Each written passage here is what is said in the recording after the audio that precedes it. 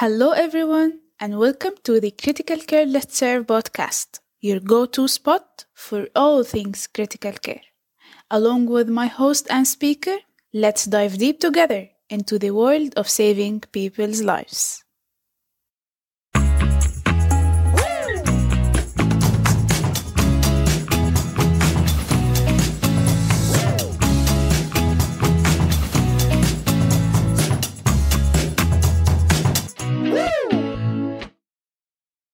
Hello, Dr. Bidad. I'd like to extend a warm welcome to you on your first episode of the IBP and Critical Care podcast. It's a pleasure to have you with us today. So allow me to provide an introduction about ourselves. I'm Joanne Al-Khatib, a former critical care clinical pharmacist at King Hussein Cancer Center. Joining me as our guest for today's episode is Dr. Bidad Awad, currently serving as a critical care clinical pharmacist at KHCC. Dr. Bidad is a graduate of the ASHP accredited PGY1 pharmacy residency program. She has a particular interest in sepsis and cancer patient-related research and holds board certification as a pharmacotherapy specialist. Additionally, she is a member of the Society of Critical Care Medicine, and you recently joined the Antimicrobial Stewardship Committee at KHCC. So, welcome, Dr. Bidad. Thank you, Joanne, for the kind introduction. And hello, nice to meet you again, Joanne. Nice to meet you too. Today, we will discuss the role of the critical care clinical pharmacist in general. So my first question for you today in this podcast would be, so did you actively opt for ICU or did ICU choose you? Well, this question actually brings back good memories to my first days as an ICU pharmacist. So eventually I've started my first days as an ICU orientation as part of my PGY1 residency. And ICU was one of my first clinical rotations. And I can say that since then I could have ever imagined myself at any other place as a clinical pharmacist, but at the ICU. So I think along with my passion for challenging situations, my career path at the ICU was a combination of my passion and the nature of ICU service that meets that. So I think we both choose each other. Okay, nice answer. So, Dr. Bidad, upon choosing to join the critical care team, what were your initial thoughts regarding your role in such an intricate section of the hospital? Yeah, so I would say that I thought initially that our role will be really complicated, and sometimes I was thinking that it would be limited because, given the complexity of the situations and cases that would require interventions beyond our initial experience as juniors at the ICU. So I was thinking that what would be my role? How can I respond back to the team? But once you start being an ICU clinical pharmacist, and once I started my ICU rotation, I was actually amazed by the great work and the great effort and the great areas for interventions that were dependent on the clinical pharmacist at the ICU. Yes. So despite that complexity of the work and complexity of the cases and our, I would say, benign role as juniors in the areas, as going with the time, you will be amazed by the interventions and the amount of a great work that would be provided by the clinical pharmacists as you grow as part of the ICU team. I do agree with you. Excellent points, Dr. Bidad. So this leads us to the third question. Do you believe that being a critical care clinical pharmacist necessitates a distinct skill set, comprehensive and extensive knowledge compared to other clinical pharmacists, given that most ICU cases, as you know, involve multiple active problems that necessitate knowledge from various specialties? Well, absolutely, yes, Joanne. So with the complexity of cases that I've mentioned before and the conditions that we face as an ICU clinical pharmacist with the team, so knowledge is definitely needed and very needed in the ICU pharmacist because you have to be part of the updates and you have to gain that knowledge and experience to be able to discuss the cases and intervene as needed. However, what I can say is most importantly in the ICU pharmacist is being able to critically think. So I think knowledge and updates you can easily gain, and you can always double check whatever you did not expose before. But you need to be able to critically think as part of the skills that you need as an ICU clinical pharmacist. And as needed and as growing in the ICU, critical thinking and various skills will, of course, fast response and be able to give immediate action and fast decisions as part of the adrenaline rush in the ICU work. I think this is most important, in beside the knowledge, of course, but it's needed for optimization your role as an ICU clinical pharmacist. And I can say it's very challenging. It's not never easy to be able to handle everything, but as far as it's challenging, it's very interesting area, and it's a very great chance for you to grow and facilitate with the team and to gain their trust, giving that you have that skills in addition to your knowledge. Yes, this is a very nice insight, especially being able to critically think. So, Dr. Widad, when reflecting on a clinical pharmacist, the foremost aspects that usually typically comes to mind is the handling of maybe drug-drug interaction, evaluating drug therapy, pharmacokinetics monitoring, and maybe consideration related to dosage.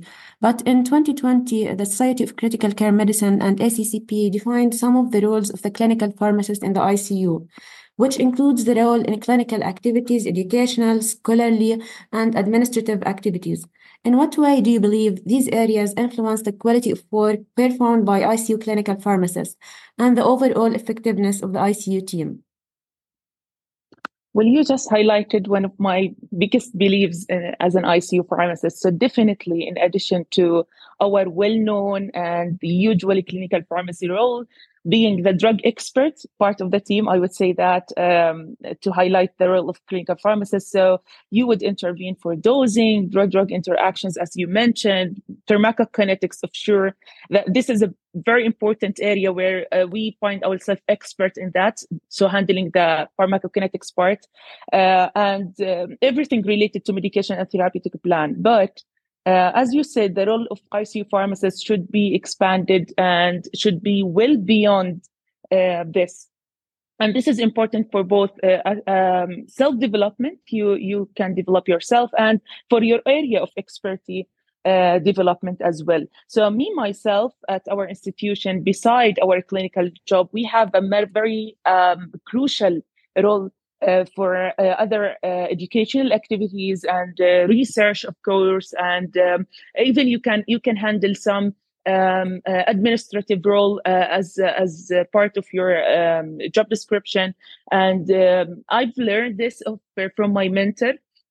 So my mentor, as in the ICU, was always telling me that you can do the clinical job and you can do the clinical project and rounding and handle everything, but you should expand yourself beyond that.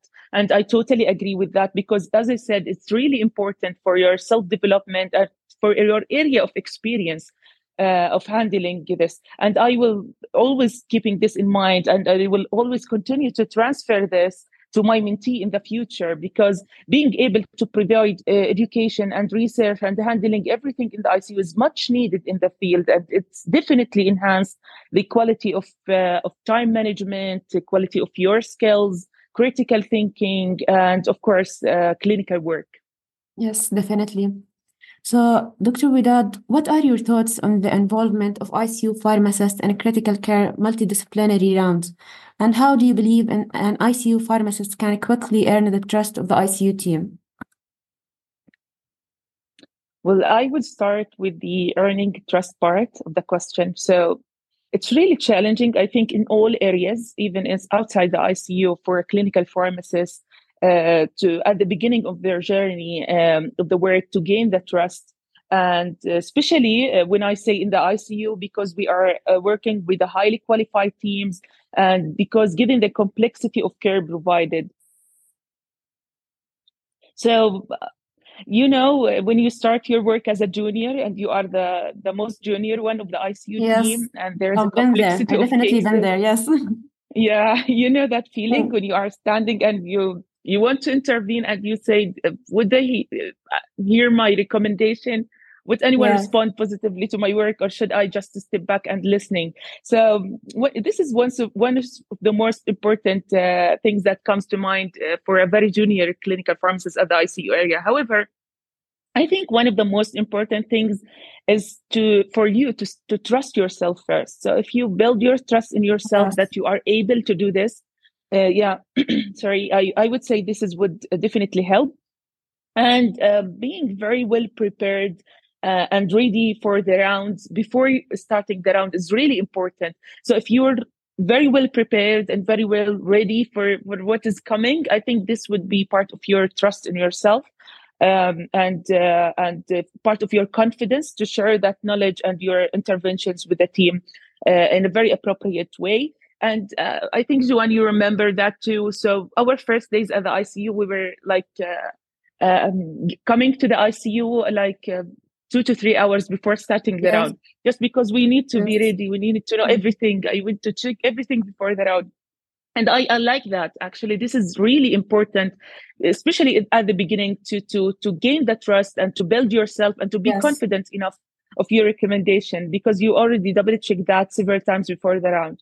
Yes. So what is else important, I would say, is to be able to provide correct response and appropriate response to questions in a timely manner.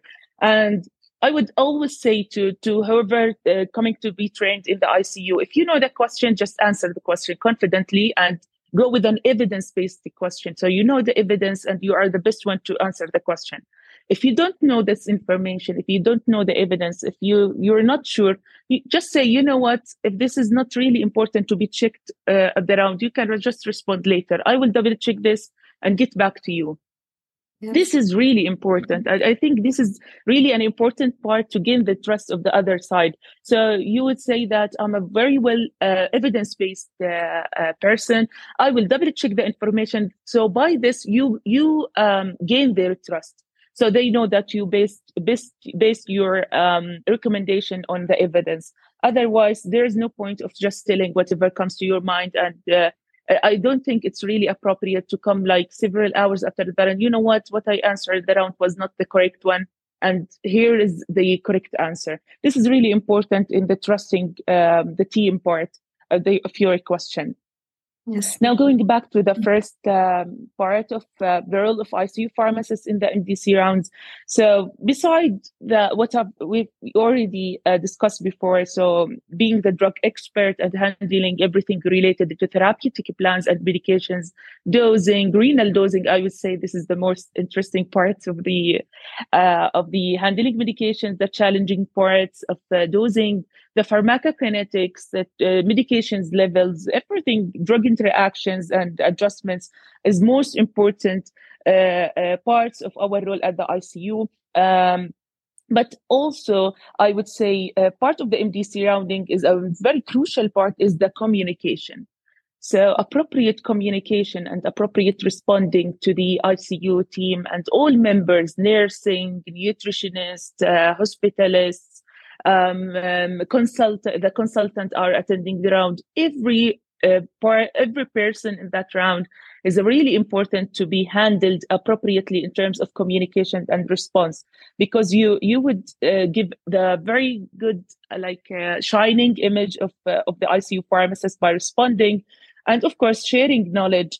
And alternatively, sometimes you need to give some drug information questions as a response.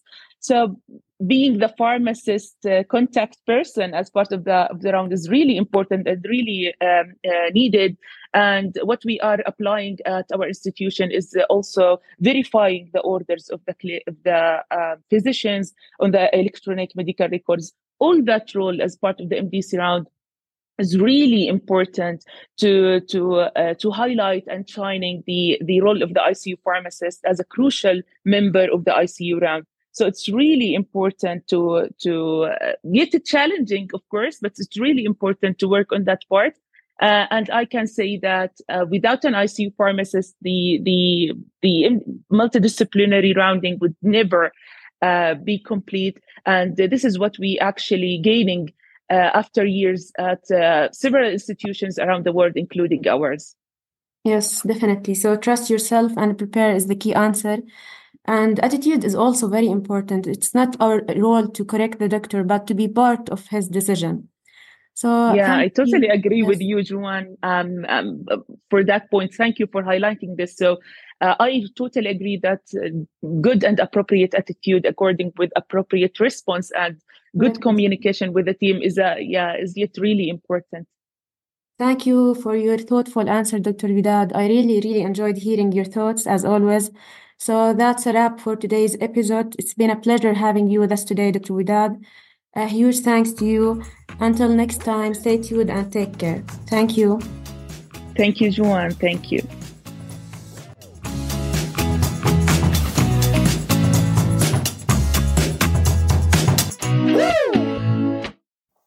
That's it for today's episode. Thanks for listening.